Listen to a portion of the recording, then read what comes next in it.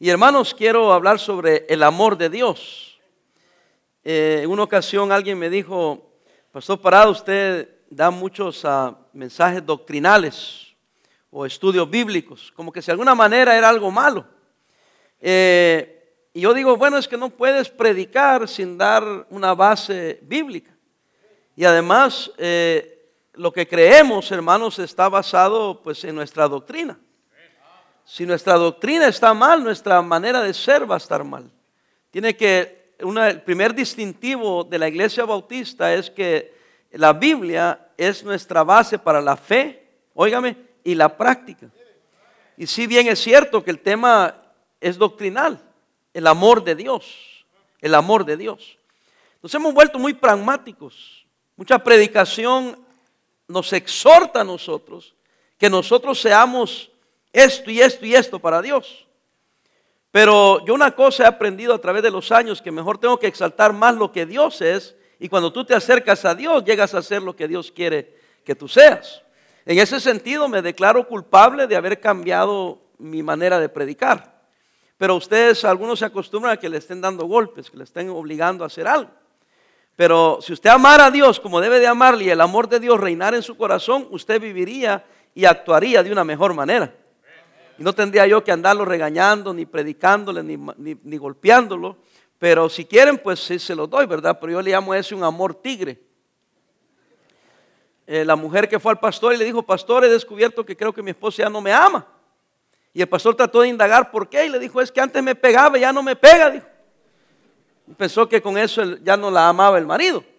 Entonces nos acostumbramos, hermanos, a ciertos parámetros que nosotros mismos hemos puesto, que determinamos esto sí es amor, esto sí es predicación, ¿verdad? Pero hermano, lo que voy a dar yo es una predicación. ¿Y sobre qué va a predicar, pastor? Sobre el amor de Dios, el tema del amor de Dios. El amor de Dios es la expresión más profunda posible del carácter de Dios.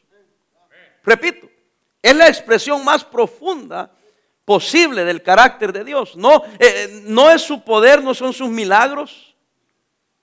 No es la potencia, el poder que Él tiene. Es el amor, hermanos. El amor. Porque el amor, óigame, aunque algunos teólogos lo ponen como un atributo, dicen de Dios, lo ponen como un atributo moral de Dios. Pero nosotros como fundamentales, como básicos, como bíblicos, decimos que el amor no solamente es un atributo moral de Dios, es un atributo natural de Dios. ¿Qué quiere decir eso entre moral y natural? Natural quiere decir que la esencia de Dios es el amor. Sin este atributo, o atributos, que no lo voy a predicar hoy, Dios deja de ser Dios. Dios es Dios principalmente porque Dios es amor. Aunque Dios ama a todas las personas, está especialmente comprometido a tener una relación sacrificial, oiga, y leal con su pueblo. Y nosotros somos su pueblo. Y en este amor, que es la característica más profunda del carácter de Dios, Él está comprometido con nosotros, no porque tenga que, está comprometido sacrificial y lealmente. Él sacrifica por usted. Cristo murió en la cruz. Él es fiel a usted, porque nunca nos va a desamparar. Y usted dice, pero ¿por qué? Porque Él es amor. El verdadero amor se basa en el amor de Dios hacia nosotros. Si usted va a amar como debe de amar, tiene que estar basado en reconocer que Dios le ama a usted y Dios le amó a usted, y por eso usted le ama a Él y va a amar a otros, porque el amor que le tiene a Dios es superior al odio que le pueda tener a una persona. Creo que lo mencionaba el jueves. Digamos, si usted me hace un mal a mí, yo le voy a decir, ¿sabes qué? Te debería de odiar por ese mal que me hiciste. Pero amo tanto a Dios y es tan superior el amor que le tengo a Dios que no te puedo odiar. Porque odiarte a ti traspasaría el amor que yo le tengo a Dios o que Dios me tiene a mí. Porque el verdadero amor está basado en que Dios me ama a mí. Eso no es complicado. Todos lo entendemos. El amor es indispensable en la experiencia cristiana. Juan, que nos escribe primera de Juan, había visto el amor de Dios encarnado en Jesucristo, personificado en Jesucristo. Este amor es un amor divino, el amor ágape, que lo hemos oído más de una vez. Representa el amor que tiene su fuente en Dios. Dios no es solamente el origen del amor. Oiga, agarre esto, sino que Dios es el amor mismo. Es el amor que puede ser un sentimiento, puede manifestarse de manera personificado en Dios. Su sustancia, dije, lo que Él es amor. El amor no es una de sus actividades, es su esencia. Su esencia es el amor, es su naturaleza, es lo fundamental de quien Él es. Lo que quiero decir que si pudiéramos medir el ADN de Dios, encontraríamos que en su ADN está fundamentalmente compuesto por amor. Eso es Dios, hermano. Por eso, imagínense, por eso quiero hablar del amor de Dios. Yo puedo predicarle a usted, ama esto, ama, pero usted solo lo va a amar con un amor humano. Pero si yo le logro enseñar a usted quién es Dios y el amor de Dios, y usted entiende ese amor, y usted conoce a Dios y camina con Dios, usted será capaz de hacer muchas cosas, porque siempre el amor vencerá todos los males. Amén. Todo lo que Dios hace es hecho en amor. Sea en la creación, sea en el control del universo, sea en la redención, sea el juicio mismo, es hecho en amor. Cualquier cosa que Dios haga, cualquier actividad, todo es hecho en amor, porque Él en su esencia es amor, todo lo hace en amor. Su amor por nosotros no depende de lo que somos, sino de lo que Él es. Yo no sé usted, pero si yo solo eso aprendiera, yo me fuera bien feliz de aquí.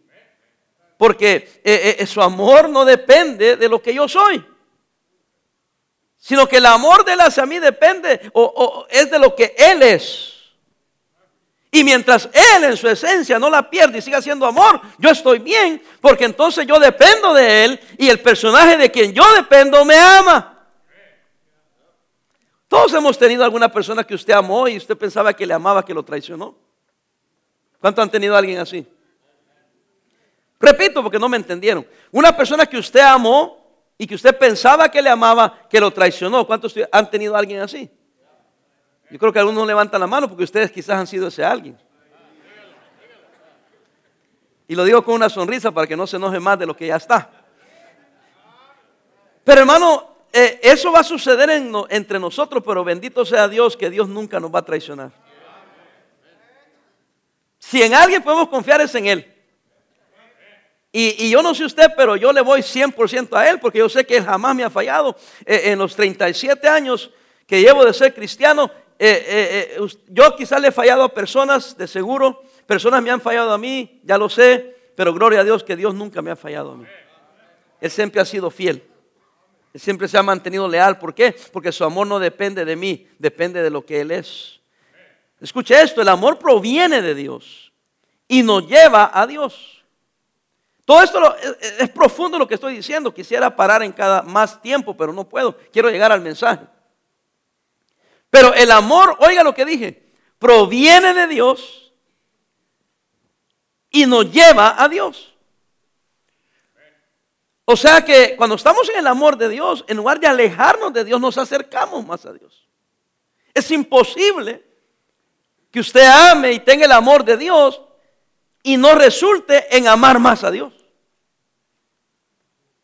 Yo a veces digo por molestar, digo, yo creo que me estoy poniendo un poco sentimental, quizás por la edad, digo yo, o emocional por la edad, pero no, es que la madurez de acercarse a Dios y uno comprende más a Dios y dice, wow, qué lindo es Dios.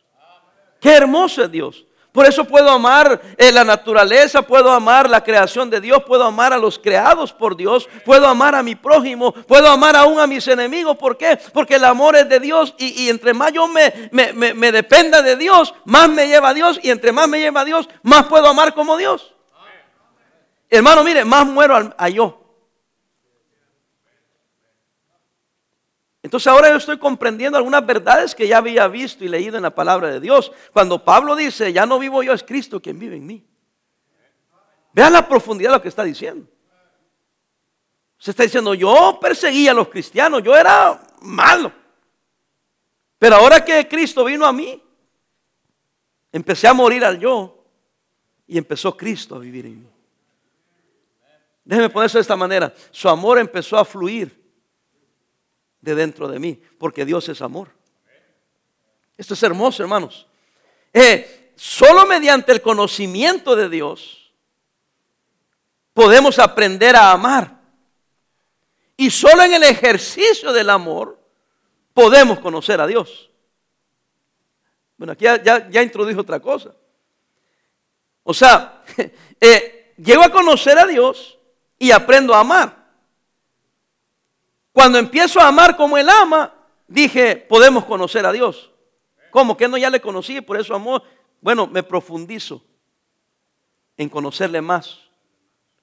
Y empezar a mirar más cosas, más claras, porque ya puedo observarlas y comportarme, ya no de acuerdo a mí, no de acuerdo a lo que yo creo, a lo que yo pienso, sino de acuerdo a lo que Dios es.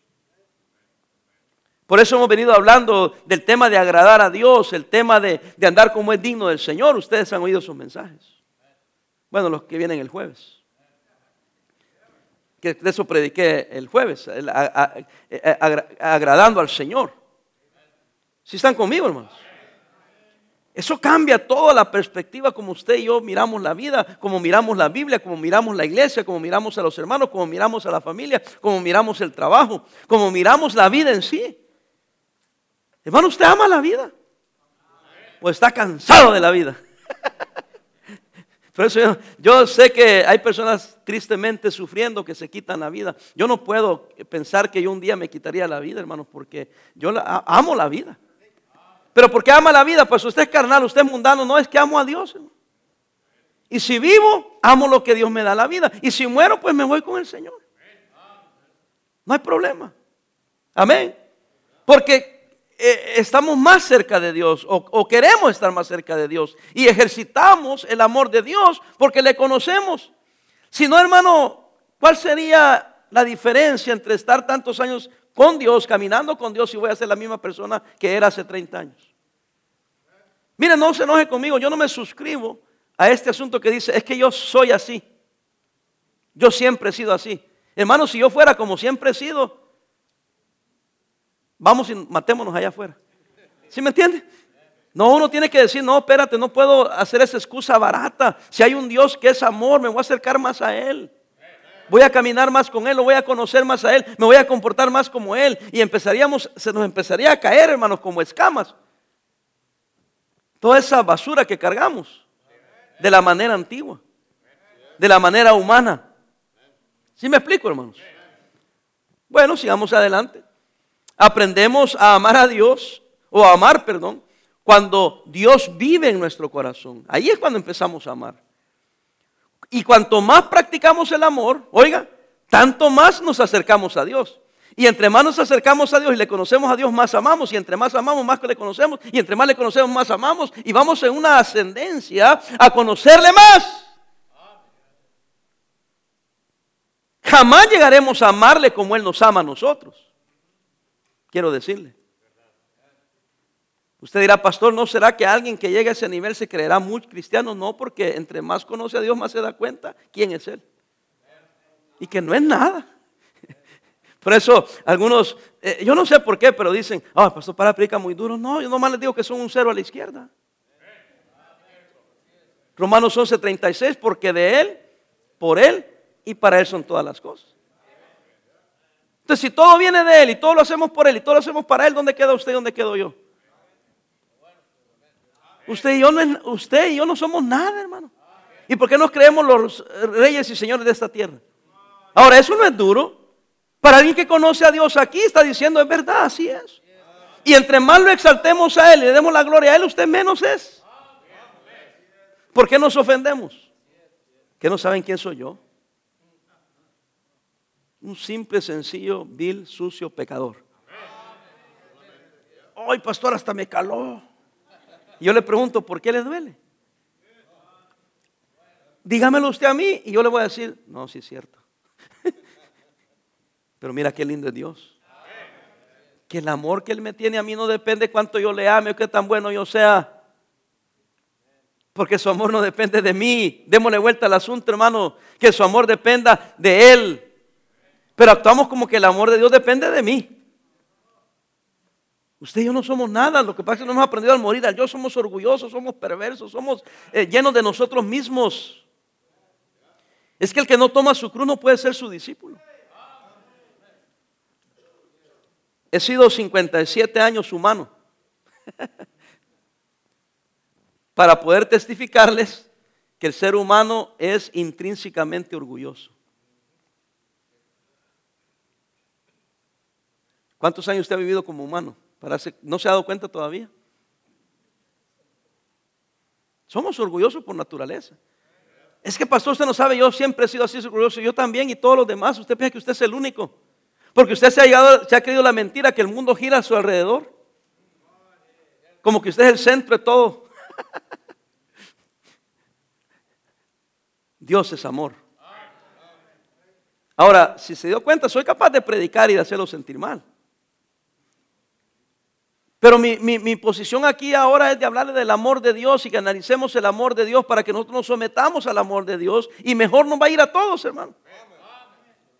Sé que este mundo no cree como yo creo, sé que este mundo no cree como la Biblia enseña, pero yo puedo influenciar y vivir en mi mundo, influenciar a mi mundo para los que estemos a nuestro alrededor. Y si hay posibilidad de influenciar al mundo, pues lo hacemos desde la perspectiva del amor de Dios.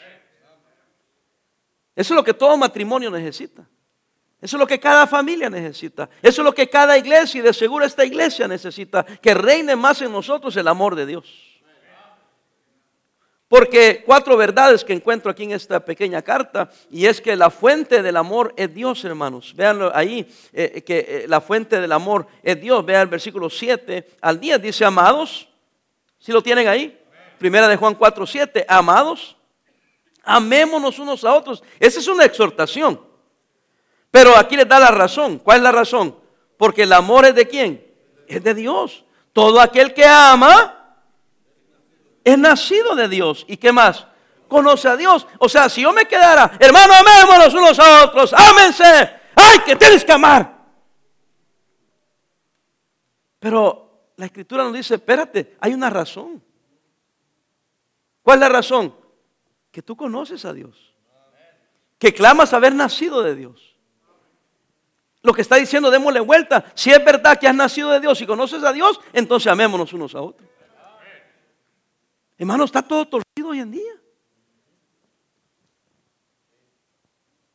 Y queremos obligar a la gente a hacer cosas que no son capaces porque no conocen al Creador, no conocen a Dios. Versículo 9 dice: en esto se mostró el amor de Dios para con nosotros, en que Dios envió a su Hijo unigénito al mundo para que vivamos por Él.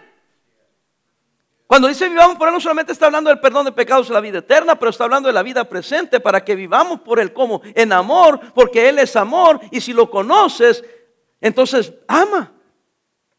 Pero no pretendas amar si no conoces a Dios. Él es la fuente del amor. Versículo 10, en esto consiste el amor. ¿Estamos? Léalo conmigo. No en que nosotros hayamos amado a Dios, sino que Él nos amó a nosotros. ¿Y qué hizo? Envió a su Hijo en propiciación por nuestros pecados. Entonces Él le pone las bases bien claras. La fuente de amar a unos a otros es el amor de Dios, porque Él nos amó a nosotros, se entregó por nosotros, sacrificó por nosotros, nos es fiel a nosotros. Él tomó la iniciativa, Él te amó. Por lo tanto, si lo conoces, vive según lo que tú dices creer. Pero para eso tienes que profundizarte y conocerle a Él y permitir que Él more, no solamente more, pero reine en la palabra clave aquí, en tu corazón. Porque muchos se jactan, yo soy cristiano, voy al cielo, pero ¿has permitido que Dios reine en tu corazón? ¿Has permitido que sea Él quien reine en su corazón o sigue reinando la carne? Sigue reinando su manera antigua de ser, su manera antigua de pensar. ¿Por qué creen que Romanos 12, 1 y 2 nos dice que renovemos nuestro entendimiento?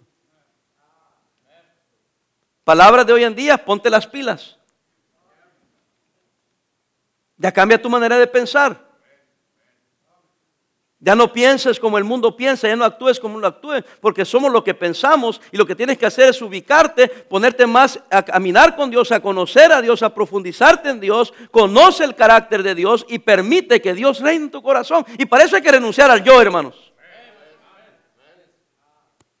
No es su idea, no es mi idea, es Dios. Número 2, ya vimos la fuente del amor es Dios, la inspiración del amor. Ve el versículo 11, ¿sí están conmigo todavía? Amados, si Dios, oiga, si Dios nos ha amado así, debemos también nosotros amarnos, ¿qué? Nosotros. Ve la sencillez de la palabra de Dios. Esa es otra falacia. Es que el hermano predica muy sencillo. Yo le pregunto, ¿cuál es lo difícil de la Biblia? Lo único difícil que en la Biblia hay cuando nosotros los predicadores o los teólogos nos la ponen complicada. Porque aquí, si usted va siguiendo la escritura, yo no veo qué es lo complicado, qué es lo que no entiende de eso. Él está diciendo, si la fuente del amor verdadero es Dios y cuando conoces a Dios vive para agradar a Dios, entonces déjame decirte, la inspiración del amor tiene que tener una consecuencia positiva en tu vida, porque si esto es así. También nos abre la pauta de que entonces a lo mejor alguien se comporta diferente porque esto no es así.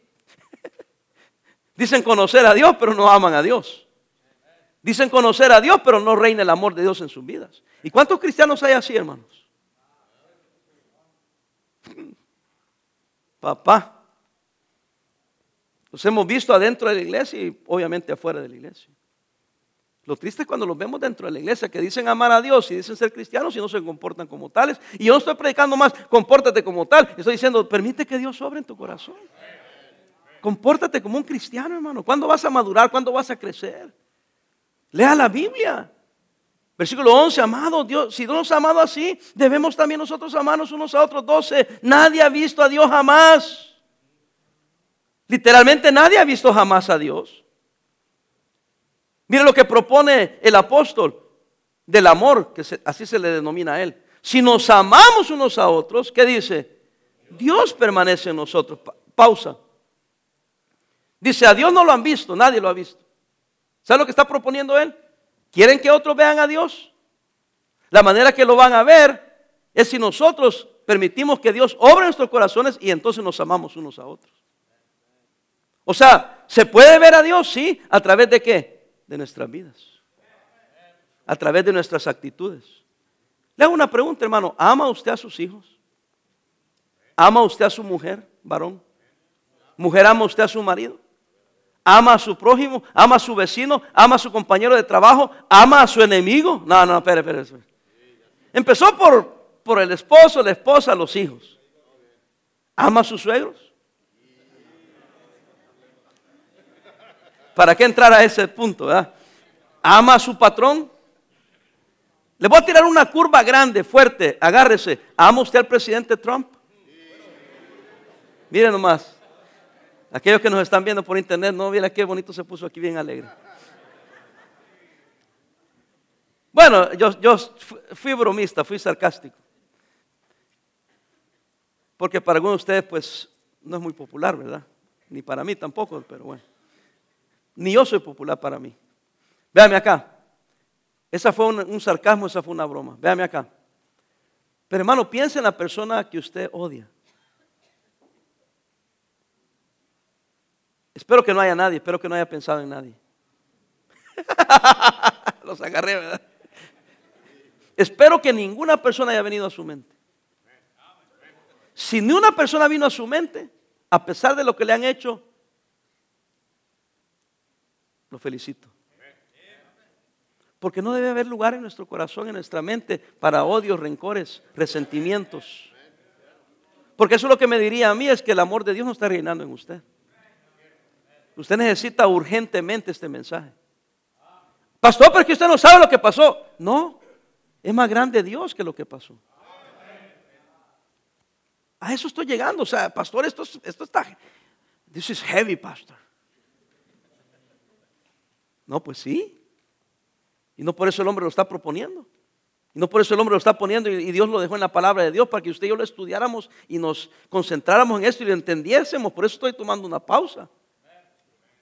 Y dice, nadie ha visto a Dios, jamás lo han visto. Si nos amamos unos a otros, entonces Dios permanece en nosotros y su amor se ha perfeccionado. Esto me encanta en nosotros. Bueno, si la esencia de Dios es el amor, Dios es amor y Dios es perfecto, ¿cuánto creen que Dios es perfecto? Bueno, aquí dice que Él todavía se puede perfeccionar. ¿Ah? Y se puede perfeccionar en lo que es su esencia. ¿Y cómo se perfecciona el amor de Dios? Bueno, mire, empezando, es que no se perfecciona a Dios, sino que se perfecciona su amor en nosotros. O sea que ahí presupone el apóstol que estás en el amor de Dios y que tienes que irlo perfeccionando. O sea, Dios no se perfecciona, lo que se perfecciona es nuestro amor. Cuando nos rendimos, cuando nos ponemos a disposición de Él. Y eso en la carne es difícil. Vuelvo a repetir, en la carne es difícil. ¿Usted por qué sabe eso, pastor? Porque yo también soy de la carne. Y cuesta amar, cuesta perdonar. Pero entre más pronto nos rindamos a Él, más fácil se hace. Usted ha oído de decir de personas, ay, es que esa persona es muy noble. Algunos dicen es muy noble porque son gente educada. Yo digo, qué menso. ¿Sí? ¿Así hablamos o no? Ay, mira cómo se deja. No, no es que se deje, sí entiende. No está tonto, se da cuenta. Pero ha entendido una cosa, y lo que ha entendido es que debo perdonar. Soy cristiano, soy hijo de Dios. Un amigo mío, así grandote, ahí en el trabajo se burlaban de él porque él era cristiano, y se burlaban de él, y él nunca hacía nada, y más se burlaban de él, hasta que un buen día lo agarró del pescuezo y lo levantó así. Y le dijo, da gracias a Dios que soy cristiano, si no ahorita te morías. Y el otro colgado allá con las, ay, bájame, bájame. Jamás le volvió a molestar. Pero él decía, se aprovechan de mí, dice, porque soy cristiano. Si tan solo me vieran al 50% de lo que yo era antes de ser cristiano, dice, ya se hubiera acabado este hombre. No solamente era un hombre grande, fuerte, pero era un hombre que había andado en el mundo. Y era salvatrucha. ¿Sí me entienden, hermanos? Es decir, cualquiera de nosotros podría comportarse de esa manera. Mi amigo se sintió avergonzado después de lo que hizo, pero él me contó eso. Porque dice, de todo modo debía haber controlado eso, porque obviamente ya no le podía hablar de Cristo, ¿verdad? Y a propósito, bájate, déjame hablarte del amor de Dios, ¿no? Y es un poco difícil, amén. Pero sigamos la inspiración, no ha terminado. Versículo 13, en esto conocemos que permanecemos en Él y Él en nosotros. ¿En qué conocemos? En que nos ha dado de su ¿qué, hermanos? Espíritu, y nosotros hemos visto y testificamos que el Padre ha enviado a su Hijo el Salvador del mundo. Versículo 15, todo aquel que confiese que Jesús es el Hijo de Dios, Dios permanece en Él y Él en ¿quién? En Dios. 16, clave. ¿Lo tenemos? Nosotros hemos conocido y ¿qué, hermanos? Creído en el amor que Dios tiene para con nosotros. Dios es amor y el que permanece en amor permanece en Dios y Dios en quién, en Él. Hemos conocido, hemos creído el amor que Dios nos tiene. ¿Por qué creímos en el amor? Porque Dios mostró su amor para con nosotros en que siendo aún pecadores, ¿qué hizo Cristo? Murió por nosotros. Y hemos creído en eso. Si usted está aquí en esta mañana y usted no cree que Jesús es el Señor y que Él es capaz de darle vida eterna y perdón de pecados, usted no conoce a Dios. Usted ha oído de Dios, pero no conoce a Dios. Dijo alguien, óigame, creer que Cristo murió, óigame, es historia. Creer que Cristo murió por mí, esto es salvación. Entonces no basta con solo creer en Dios. Santiago dice, hasta los demonios creen en Dios y ¿qué hacen? Y tiemblan. Entonces no se vale solo creer en Dios. Aquí soy tentado a decir algo. Las películas modernas cristianas bien poco hablan de Jesús. Hablan mucho de Dios y cree en Dios y entrégate a Dios. Porque no tienen valor de decir cree en Jesucristo y entrégate en Jesucristo. Porque la gente acepta a Dios porque Dios puede ser generalmente cualquier Dios. Pero Jesús ya sabemos quién es. Y mire, ahí hay predicadores en el internet y algunos que se pasan como fundamentales bautistas. Ay, que Dios, y que Dios, y que Dios. No menciona el nombre de Jesús. Estoy a punto de escribirle, oye, ¿por qué no mencionas el nombre de Jesús? Y ustedes andan siguiendo a toda esa gente. Pongan atención, vas a ver, nunca mencionan a Cristo, nunca mencionan a Dios y nunca mencionan la salvación. Y por eso tienen el montón de seguidores, porque es bien ambiguo, todo generalizado. Ya se quedó. Yo sí creo en predicar y tenemos que predicar y tenemos que exponer, pero el tema no es ese, pero quiero que entiendas que la razón que nosotros tenemos el amor de Dios porque tenemos a Cristo en el corazón. ¿Lo crees tú? Porque Dios mostró su amor para con nosotros. Porque de tal manera amó Dios al mundo, que dio a su Hijo unigénito para que todo aquel que en él crea no se pierda, mas tenga ¿qué? Vida eterna. Jesucristo dijo, yo soy el camino, la verdad y la vida, y nadie viene al Padre sino por mí. El único camino al cielo es Jesucristo. No hay otros caminos. Hay un solo camino. Y este es Jesucristo. ¿Y por qué es así? Porque Dios así lo quiso. Porque usted y yo éramos incapaces de perdonarnos. Y Él proveyó y se dio y se entregó a sí mismo. Si usted no conoce a Cristo, hoy entréguele su vida a Cristo. Deje de seguir tratando usted de ser salvo. Acepte la manera que Dios quiere que usted sea salvo. Ahora, la práctica del amor nos enseña aquí, versículo 17, dice, hemos visto la fuente del amor, hemos visto la inspiración del amor. Ahora vemos la práctica del amor, 17. En esto se ha perfeccionado el amor, en nosotros, óigame, para que tengamos confianza en el día de ¿qué, hermanos? Del juicio. Pues como Él es, así somos nosotros en este mundo. Para el día del juicio. ¿Sabía usted que habrá un juicio? Véame, aquí ya casi termino. Hay dos juicios. Uno que se llama el tribunal de Cristo y el gran trono blanco. Al tribunal de Cristo van a ir los que somos cristianos. Y vamos a ser recompensados y juzgados según hayan sido nuestras obras, sean buenas o sean malas. Al trono blanco van a ir los que han rechazado a Cristo, que son incrédulos, pero ellos ya van no para recompensas buenas o malas según sus obras, van a ir para condenación eterna en el infierno. Ya nadie habla del infierno tampoco. Pero hay un infierno, queridos amigos y hermanos. Hay un infierno. Pero el trono blanco, los incrédulos van para... Pero usted y yo todavía no le hemos librado. Él me ama a mí, no depende de si yo le amo a Él. De todas maneras, Él me ama, pero dice, pero quiero traerte delante de mí para que me des cuenta de lo que ha sido tu vida. Y si en verdad estás o no estás en mi amor. Así que mi hermano, si un cristiano le ha fallado, relax. Pero es que yo quisiera que le fuera mal. Hey, usted no puede odiar, hermano. Va a ver cómo va a tratar Dios con ellos. Ahora, yo me estoy preparando para el día del juicio. No soy perfecto y la riego mucho. ¿Cuántos dicen amén? También ustedes. Te la devuelvo. Hermano, pero yo me estoy preparando porque un día estaré en su presencia. A ver, Luis, ven para acá, Luis.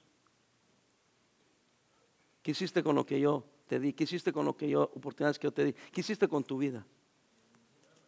¿Te acuerdas de aquella vez que todos los hermanos estaban allá y tú andabas allá en pecado sin vergüenza? Ven para acá. Y usted dice, no, pero Señor, ¿qué? Yo soy Dios, yo sé todo. Es más, pongan el video. Eso ya me estoy inventando demasiado. Muchas películas. No vas a poder negar, hermano. Versículo, sigamos, ¿dónde estoy? ¿Cómo? 18 vamos. Dice el 17, en esto se ha perfeccionado el amor que nosotros para que tengamos confianza en el día del juicio, pues como Él es, así somos nosotros en este mundo. 18, en el amor no hay ¿qué? Temor, sino que el perfecto amor. ¿Cuál es el perfecto amor? Dios, hermano, el amor de Dios, o Dios. Sino que el perfecto amor echa fuera ¿qué? El temor, porque el temor lleva en sí ¿qué, hermanos? Castigo, de donde el que teme, léalo, no ha perfeccionado en el amor o no ha perfeccionado en Dios. Amén. Por eso tememos. Yo estaba hablando en una ocasión con alguien, platicando nomás. Y una persona apareció allá. Y este hermano me dijo, vámonos, pastor. Le digo, ¿pero por qué? Es que allá viene aquella persona. ¿Y qué tiene? Es que esa persona cree que todo el mundo que está hablando, están hablando de él. Y yo dije, pero no estamos hablando de él. Sí, pero él piensa. Y como nos fuimos, después yo hablé con esa persona y me dijo, a mí no me gusta que dos estén hablando, dice, porque yo sé, seguro están hablando de mí. Bueno, eso parece algo exagerado, como, ¿what? Pero la Biblia dice que cuando tú no estás en el perfecto amor y no estás gobernado por el amor de Dios, temes. Pero la gente dice correctamente, y el pueblo lo ha hecho popular, el que nada debe, nada teme. Entonces, si tú estás bien con Dios y andas caminando con Dios, ¿qué importa que hablen? Si así estuvieran hablando. Pero el problema es que ni están hablando. Pero esa persona no duerme. Porque se acuesta pensando, ¿quién estará hablando de mí ahora? Y se levanta en la mañana, ¿qué han hablado de mí? No, sí, por eso. El que teme, dice la Biblia, que trae en sí que castigo. Castigo. Porque es un castigo. Hermano, ¿qué le quita a usted el sueño? Cuando usted viene a la iglesia bien contento, bien feliz y dice, gloria a Dios, voy a la iglesia, qué bueno. ¡Ay! Está la hermana esa. ¿Por qué no entré por la otra puerta? No me diga que no hay personas así que le sacan de onda. Ahora, si usted está viviendo así, este mensaje es para usted. No se va a ir de la iglesia diciendo, me lo estuvo diciendo a mí. No sea presumido. Pero como creemos que sí, usted es el centro de todo, cualquier cosa que se diga lo está diciendo por mí. Y a propósito, yo creo que sí lo estoy diciendo por usted, y por mí, y por todos. Si no, ¿para qué vinimos acá?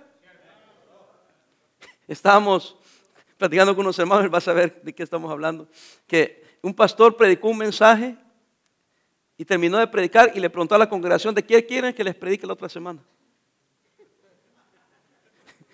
Y yo dije, ¿qué de preguntarle a Dios qué quiere que yo predique? Hermanos, será un día muy frío en el infierno que yo le pregunte a usted qué quiere que yo les predique. Ya se ofendieron. Yo tengo que preguntarle a Dios, Señor, ¿qué quieres que yo le predique? Y usted debería orar que Dios me dirija a mí. Y si algo se dice, porque usted lo necesita. Hermano, si usted se está dando por aludido, es para usted. Es para ayudarle a usted. Es para que se libre del castigo, del temor que usted tiene, pensando que alguien la trae contra usted, que alguien anda hablando de usted, que nadie lo quiere aquí. Yo le estoy diciendo, Dios te ama, Dios te quiere, y entrégale todo al Señor. Practica el amor. Versículo sería ¿qué? 19. Nosotros le amamos a Él, léalo, porque Él nos amó primero. Hermano, en Romanos 8, ¿quién te podrá separar del amor de Dios que es en Cristo Jesús? Nada, y Pablo nos da una lista, ¿no, hermano? 37, 38 y 39. Una lista da. Y después dice, ni ninguna cosa creada nos podrá separar del amor de Dios que es en Cristo Jesús. Y por eso el versículo 19 también él llegó a la misma conclusión. Le amamos a Él porque Él me amó primero. En otras palabras, haz lo que quieras, date contra la pared, revuélcate en el piso, habla lo que quieras. Dios me ama igual. Hace poco me contaron de alguien que dijo algo de mí que no es verdad. Y yo dije, qué feo. ¿Por qué no me preguntó a mí? Era bien sencillo. ¿Sí me entiende? Pero yo no guardo rencor. Nomás dije que fue gacho, ¿no? Y dije, cuando lo vea le voy a preguntar. ¿Le va a reclamar? No. Si me dice que sí o que no, me niega, pues está bien, pero va a decir, hey, está mal. No va a cambiar que te ame y te aprecie, pero estás mal. Hubiera apreciado que me preguntaras a mí porque se supone que somos amigos. Pero no me da temor porque yo sé que tarde o temprano alguien ha hablado de mí, como yo he hablado de otros también. Ustedes han hablado de mí, ustedes hablan de mí demasiado, hablen de Jesús. Hablen del poder de Dios, de los milagros del Espíritu Santo. Hablen del diablo, hermanos. Pero yo le garantizo que aquí de seguro han hablado de mí. Y yo también le garantizo que yo he hablado de usted. Porque el que esté libre de pecado, que lance la primera. Pastor, usted me la está poniendo así muy clara. Cúbralo un poco, hombre. No, es que hay mucha hipocresía.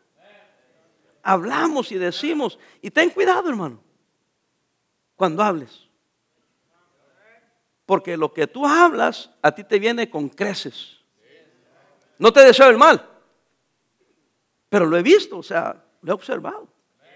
Por eso me he vuelto muy lento para hablar, para decir, para criticar. Hermanos que tienen niños pequeños, cuidado cuando alguien tenga hijos más grandes, algo les pasó y empiezas a hablar. Cuidado, papá.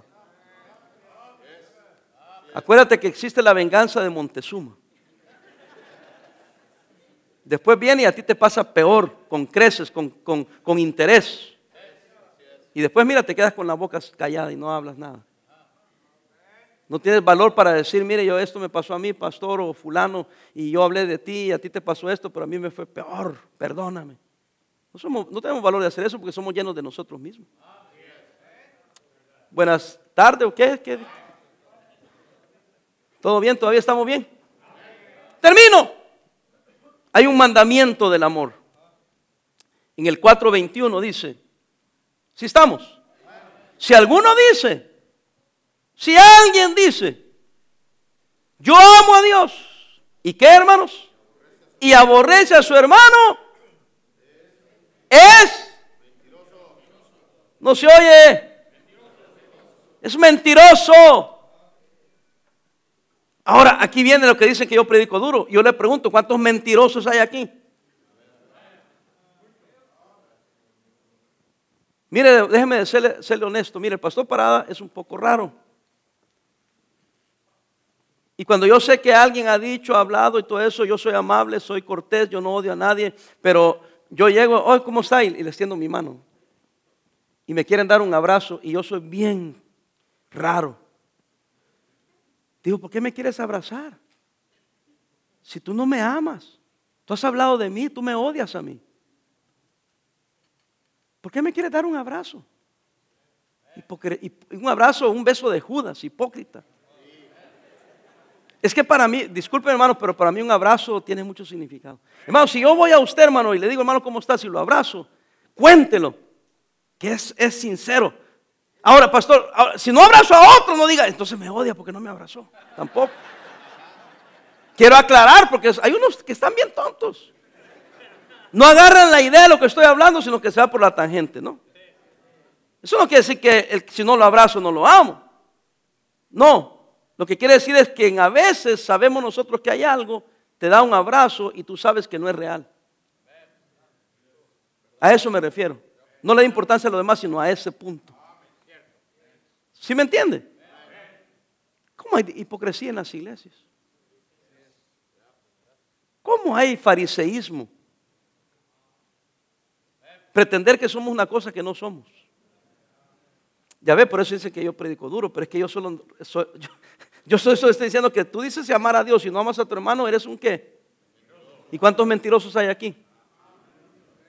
Y la única manera que usted me aceptara que es un mentiroso y que se vendiera porque yo le estoy diciendo que es mentiroso porque usted dice que ama y no ama. Entonces, ¿cuál es la solución? No enojarse, no irse de la iglesia, no ir a buscar a alguien que le haga cosquillas en el oído, no. La solución está, tengo que arrepentirme y amar como debo de amar. Y a propósito, si no amas, no hay problema, no ames. Pero no vayas a pretender que amas, esa es la hipocresía. No, en otras palabras, no tengo que darte un abrazo y un beso. Pero cuando voy todo el abrazo y el beso y no es real, entonces ya estamos ahí. ¿Sí me entienden? Yo sé que está duro. Hago una pausa, tranquilo, relax.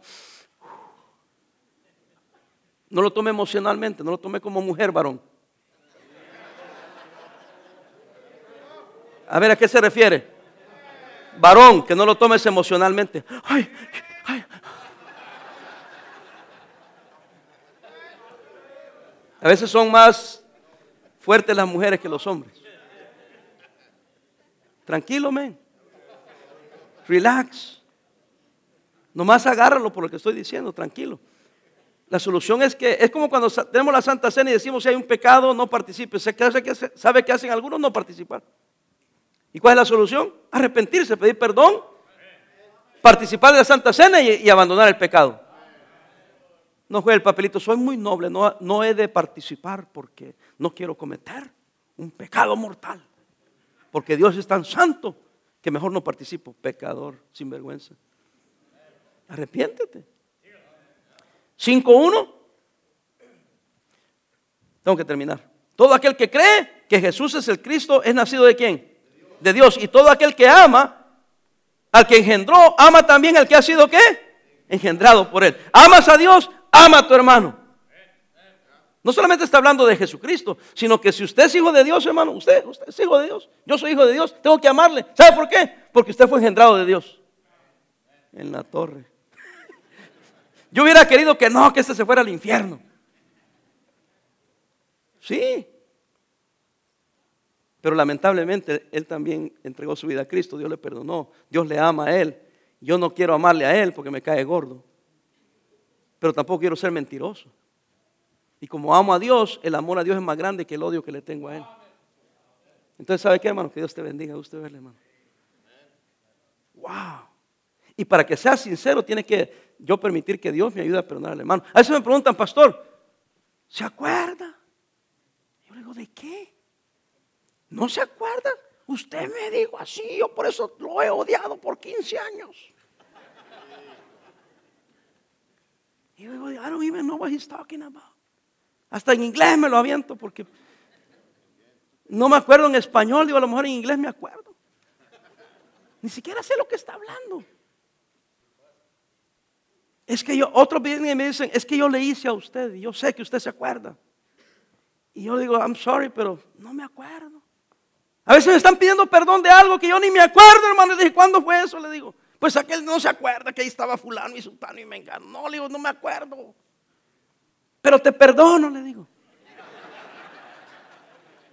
Entonces, ¿quién fue el que anduvo cargando una pena por gusto?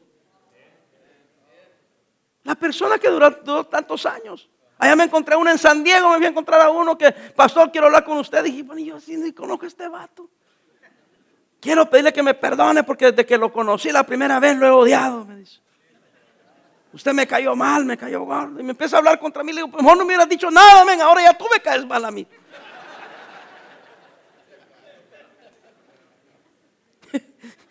Yo dije, hey, si tú me odiabas o me odias, arrepiéntete, pídele perdón y no me digas, hombre. Estaba el pastor Salazar predicando que hay que amar al pastor, perdonar al pastor y dar su vida. Y hablando al pastor y que aprecien al pastor y todo el pastor. Y después el pastor Salazar dice, y quiero que cuando termine el culto, el pastor va a estar aquí, pases y tienes algo que arreglar, habla con el pastor. Y yo sé la historia porque cuando terminó, que dijo vamos a orar, el Kevin Wynn se fue. Y dijo Kevin, no, dice, ya me imagino que vengo y viene a la iglesia y todos me dicen que me odian, me dice, me decepciona. Yo no sé por qué hacen eso, dice. Eso desanimaría a cualquier pastor. ¿Se imagina que hacen eso? Yo me quedo aquí y pasa toda la congregación. Yo pensé que me amaban. Entonces yo, para evitar esas vergüenzas, le digo, hermano, perdóname y no me digas. Amén. La verdad es que si yo tuve algo contra alguien y lo he perdonado, ni necesito decirle. Pastor, ¿y por qué va a hablar con aquel? Porque aquel dice que es mi amigo y somos colegas. Y no va a reclamar, simplemente va a hacer ver, hermano, lo mejor es que nosotros como pastores, en lugar de hablar, mejor hablemos las cosas. Y yo te perdono, sigue siendo mi amigo. Pero no creo que es una actuación correcta. Hello.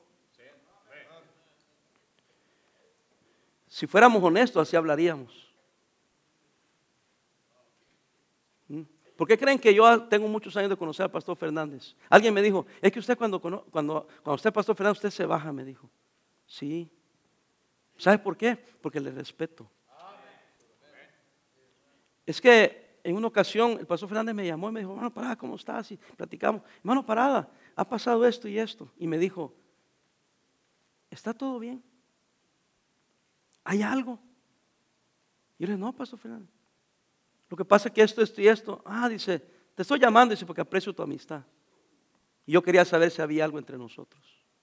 O alguna situación que no te pareció. ¿Alguien está conmigo? Y por eso yo tengo una gran amistad con ellos. ¿Sí me entiende? Porque hay honestidad.